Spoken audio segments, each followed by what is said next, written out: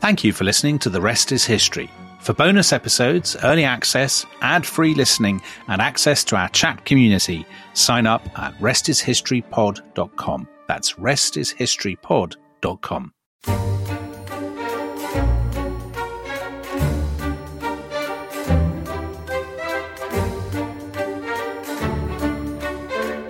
Hello, welcome to The Rest is History. And if I sound unusually jolly this morning, it is because today is the last of our 12 or 13 days of Christmas marathon.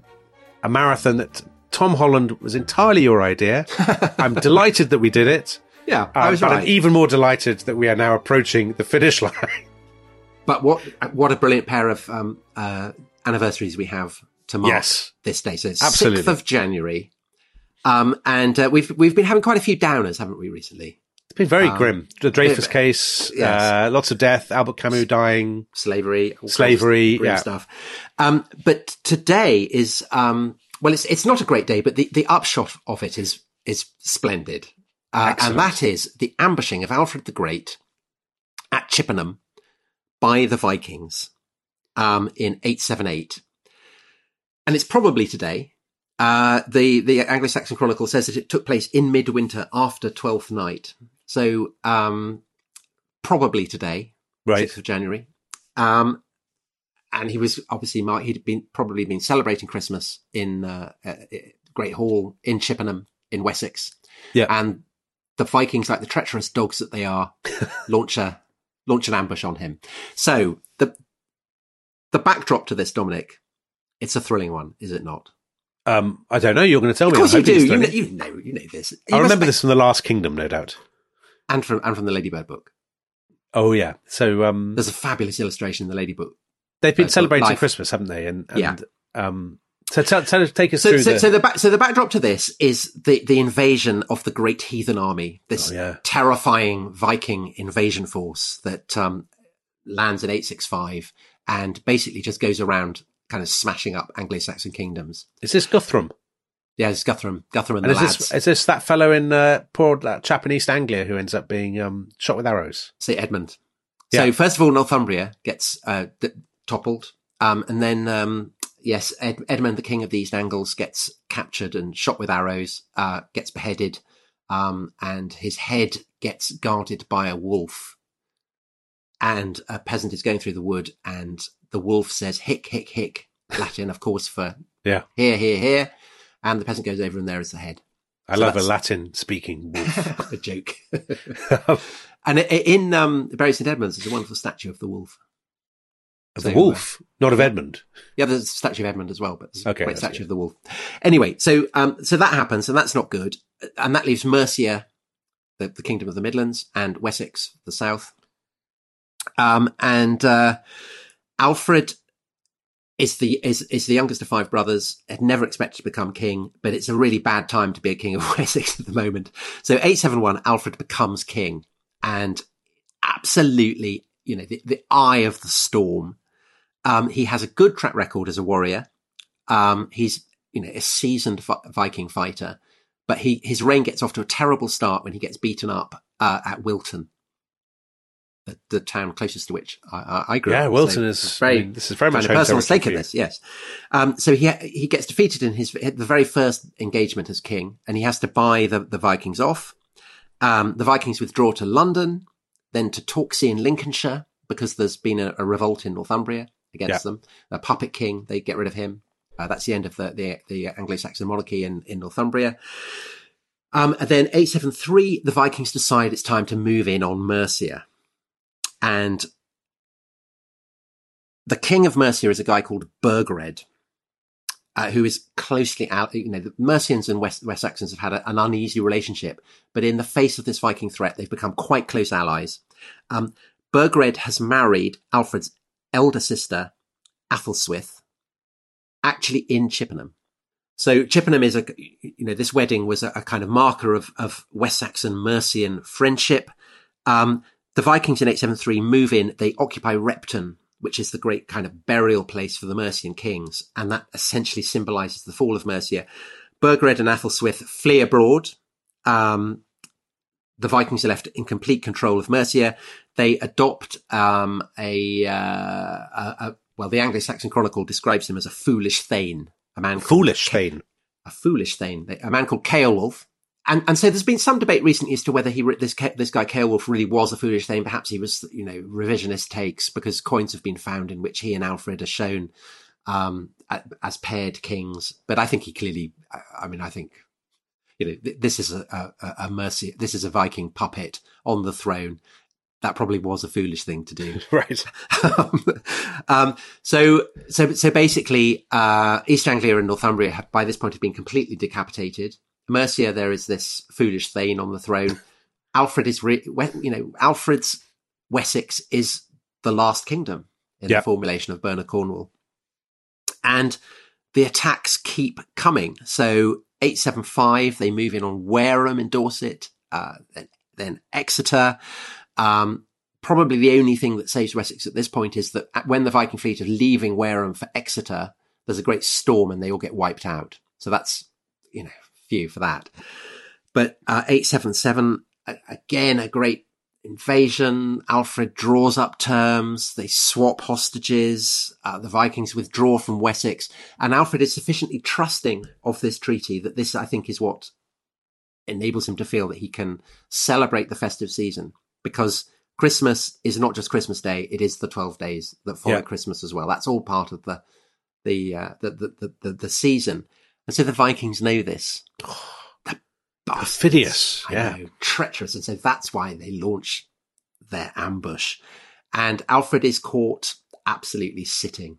And this is one of the, this is a kind of a seismic moment, because if Alfred had been killed, we probably wouldn't be doing this podcast. Humanity would have descended into the abyss, Tom. That's a big claim. So Alfred's life is the thread by which the survival of an independent Anglo-Saxon kingdom survive. Yeah. If Alfred had been killed, the Vikings would have taken over Wessex. It's not to say that Anglo-Saxon civilization would have been completely extinguished, but it's likely that the English-speaking kingdom of England that emerges, chiefly thanks to Alfred's efforts, would probably not have emerged.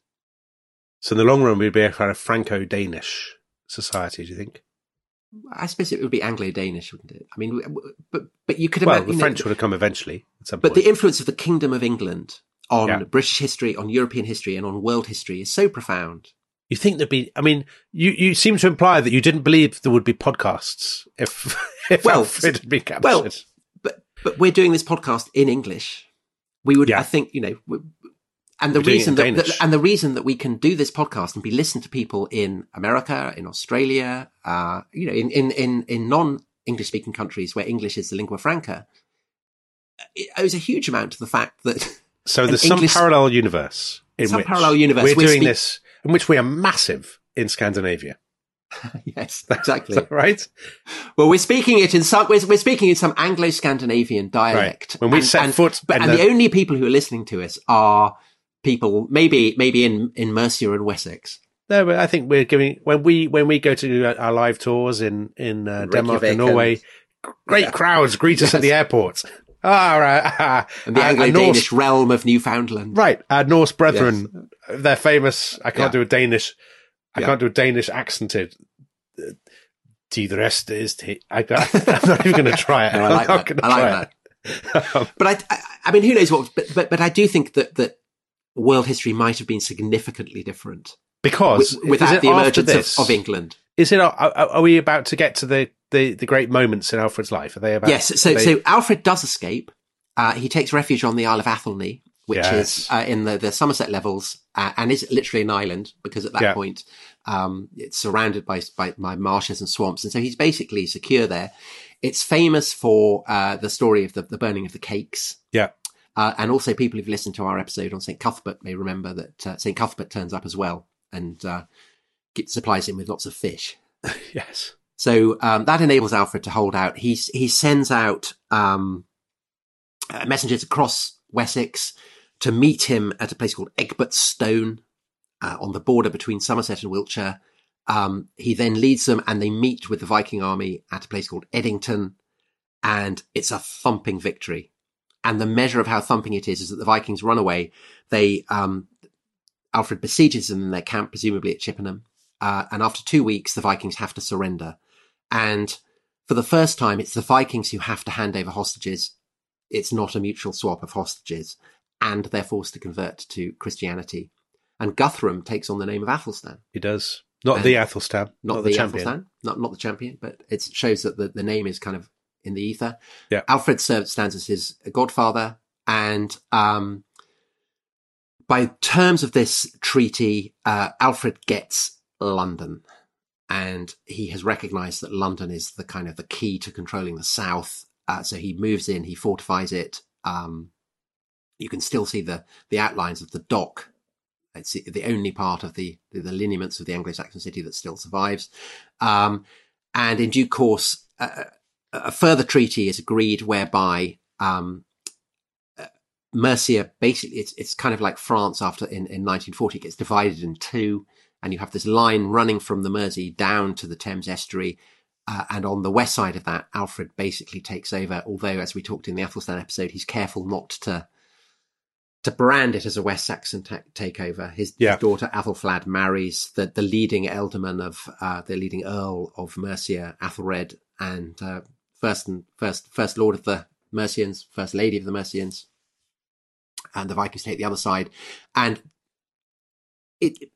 Alfred's determination to secure Wessex is what provides the launch pad for his son Edward and his daughter Athelflaed in the great year of 917 to launch the conquest of East Anglia and the Viking half of Mercia. And Tom, you're almost 50 years away now from your original date. I know, but I'm just saying that we have the moment of darkness, and then everything it's a great story. And I know I'm a stuck record on this, but the depiction of the sort of setback, the comeback, and the triumphant victory at Eddington or wherever it is in the Bernard Cornwell TV series, The Last Kingdom, is splendid, and I can't recommend it too highly. Have you seen that, Tom? Yeah, I have. It's good, isn't it? It's very good. Right. Alfred goes up to the top of the hill and he doesn't know whether anyone's going to join him.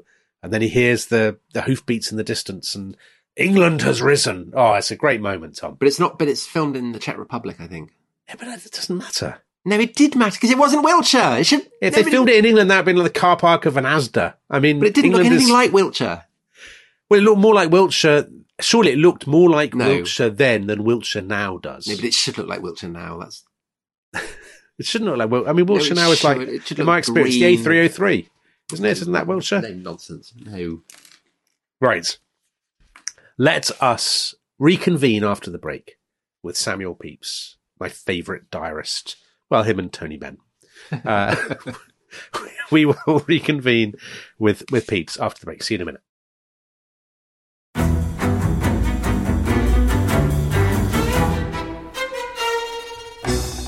I'm Anthony Scaramucci, former White House Director of Communications and Wall Street financier. And I'm Katty Kay, US Special Correspondent for BBC Studios. I've been covering American politics for almost 3 decades. Welcome to The Rest is Politics US, brought to you by Goalhanger.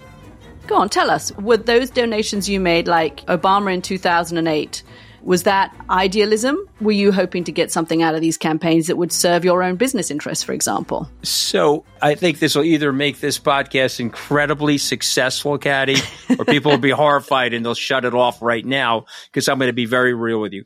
The Obama donation, I had gone to law school with President Obama. We were not classmates. I was a few years ahead of him. It was 2007. He was then Senator Obama. I had a check in my breast pocket. I went over to the senator. I said, Senator, you and I didn't really know each other in law school, but I'm about to hand you a big check. Can I lie to my friends and tell them that you and I knew each other in law school? Well, Obama looks at me, had the best smile in American politics since Jack Kennedy. Forever. Yeah. He lights up. He looks at me and says, I'll tell you what, if you double the amount of the check, we'll take it back to Hawaii. Okay. And I looked at him. I said, you're done. I had another check in my pocket. I ripped it up. I doubled the amount of the check. And I'm going to tell you right now, I've been to more White House Christmas parties during the Obama administration than the Trump administration. In this pivotal year for the United States, democracy, and world affairs, Britain's biggest podcast, The Rest is Politics, is launching stateside. Uncovering secrets from inside the Biden and Trump inner circles and how they shape the world's most important economy, but also the global economy too. New episodes are released every Friday morning. Just search The Rest is Politics US wherever you get your podcasts.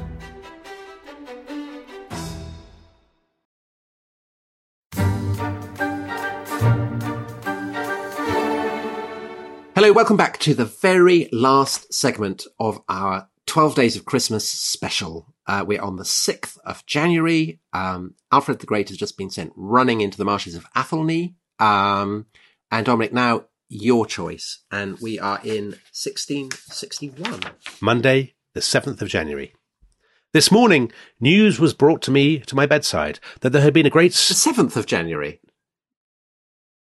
Yes. Oh. Yes. Have ye of little faith? You think I'd have got the wrong date? Okay, all right, yeah, go on.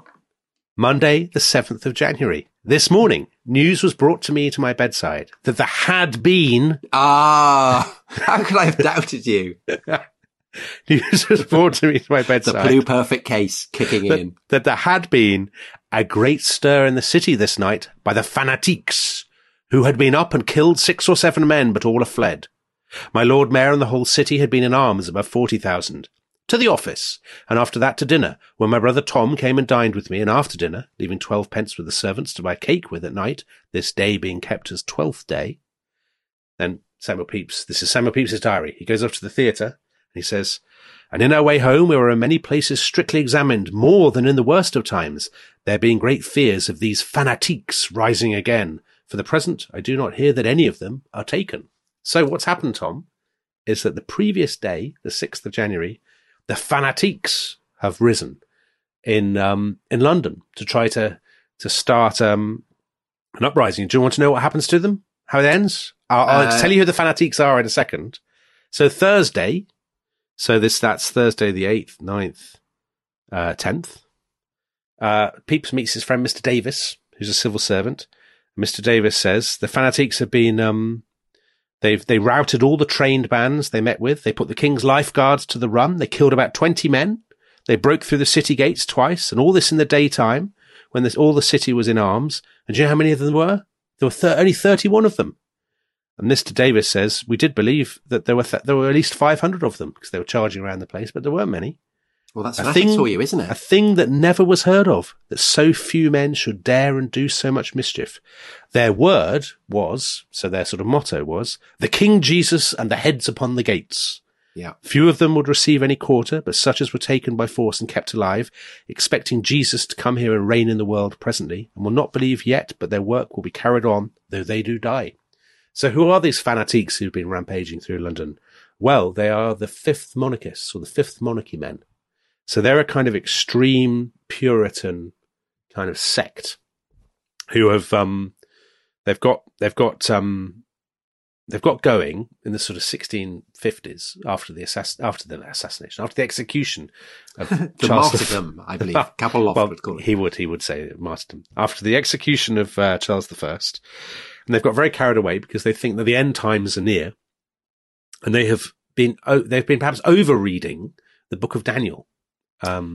Yes. Which as you will know, Tom, says that there were going to be 4 great monarchies. 4 beasts come out of the ocean. Right. And they're the 4. The 4th beast is the greatest of the lot.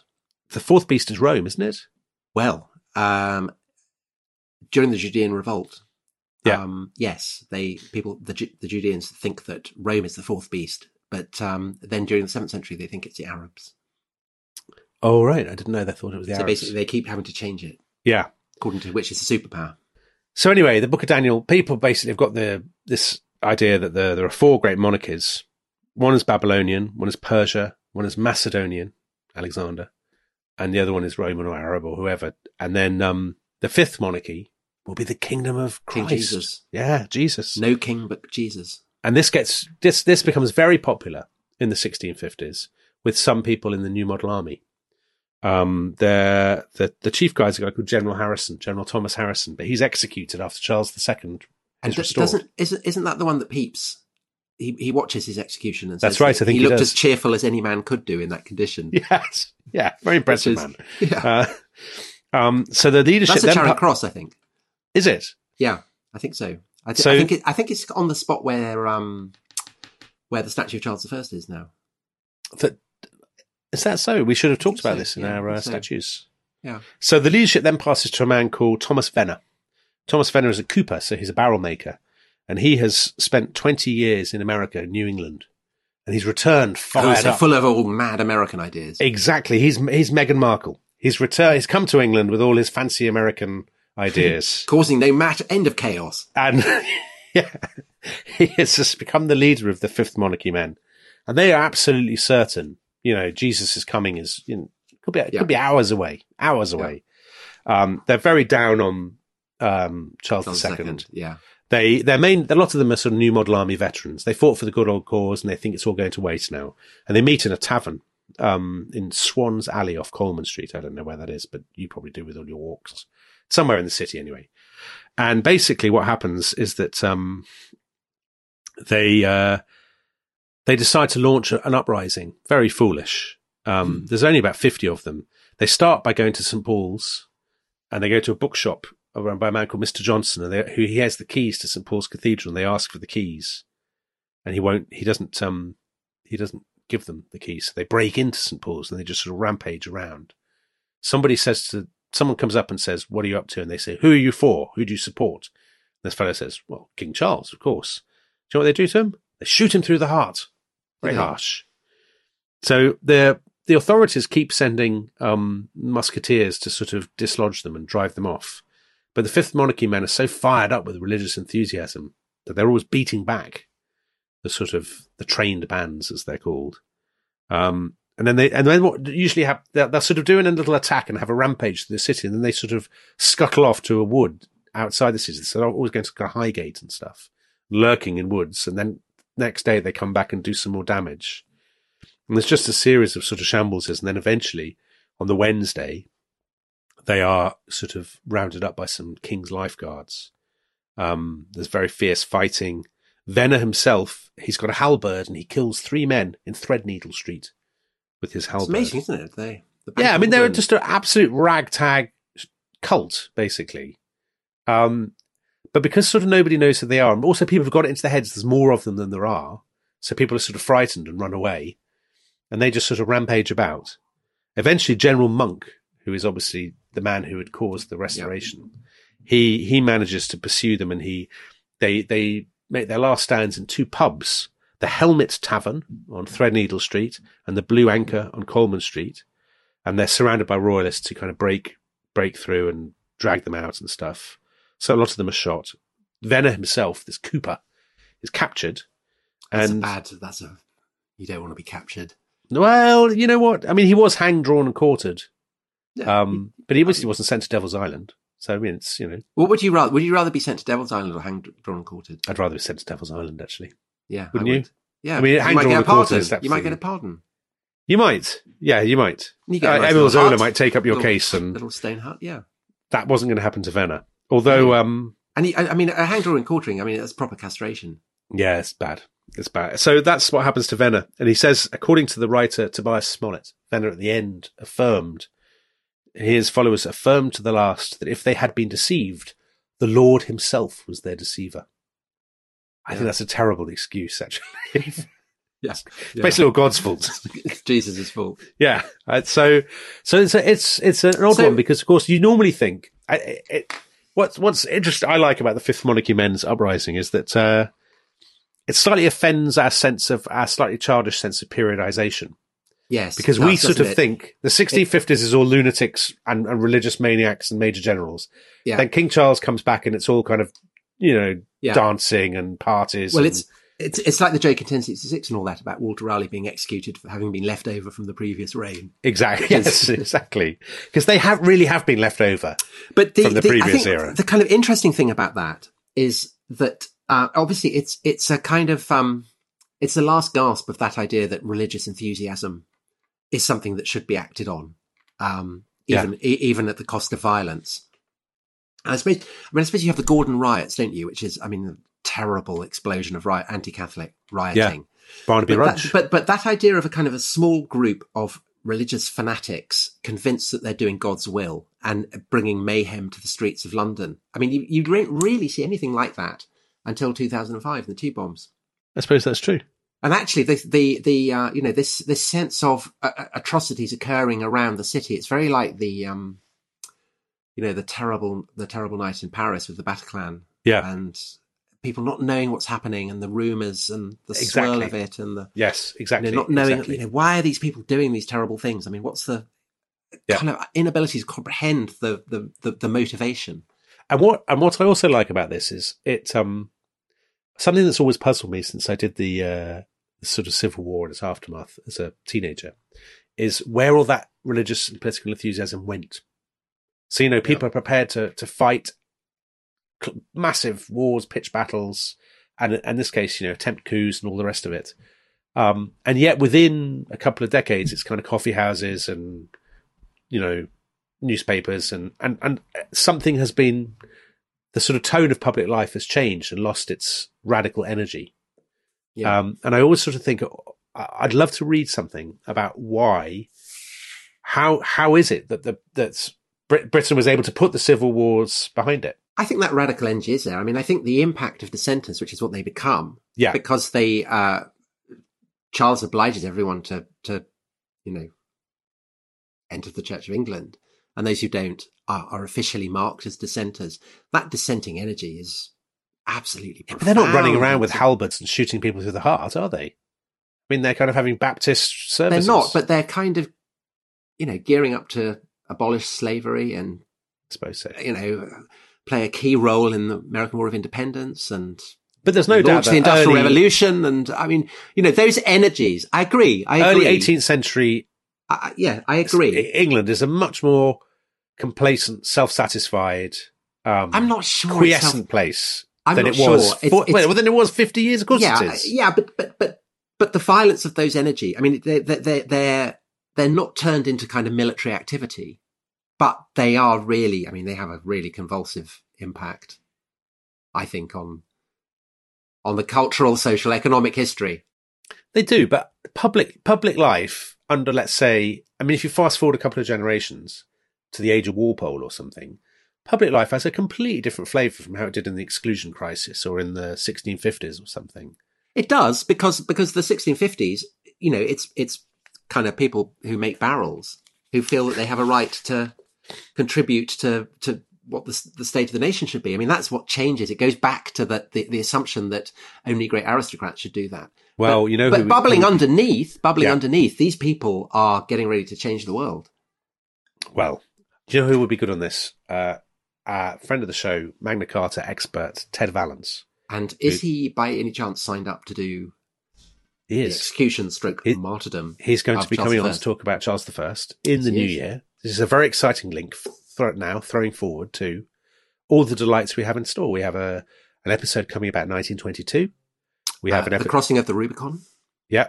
The execution of Charles I. And further forward, in 2022, we can look forward to the Falklands War, the history of the pigeon. I think you've got yes, got that lined up. Signed up for that. America's holy wars abroad, fall of the Roman Empire. We've got all kinds of fun subjects. So keep your suggestions coming. If you haven't already, do consider joining up to the Rest is History Club at restishistorypod.com, where you can abuse Tom on the Discord chat and request impersonations, because Tom loves to do an impersonation. And we shall see you. When are we seeing them next, Tom? We are seeing them next week with 1922, the year that the modern age was born, and the crossing of the Rubicon. Splendid. We shall see you then. Bye-bye.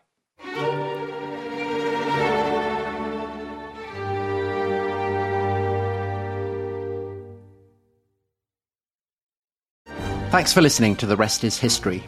For bonus episodes, early access, ad-free listening, and access to our chat community, please sign up at restishistorypod.com. That's restishistorypod.com.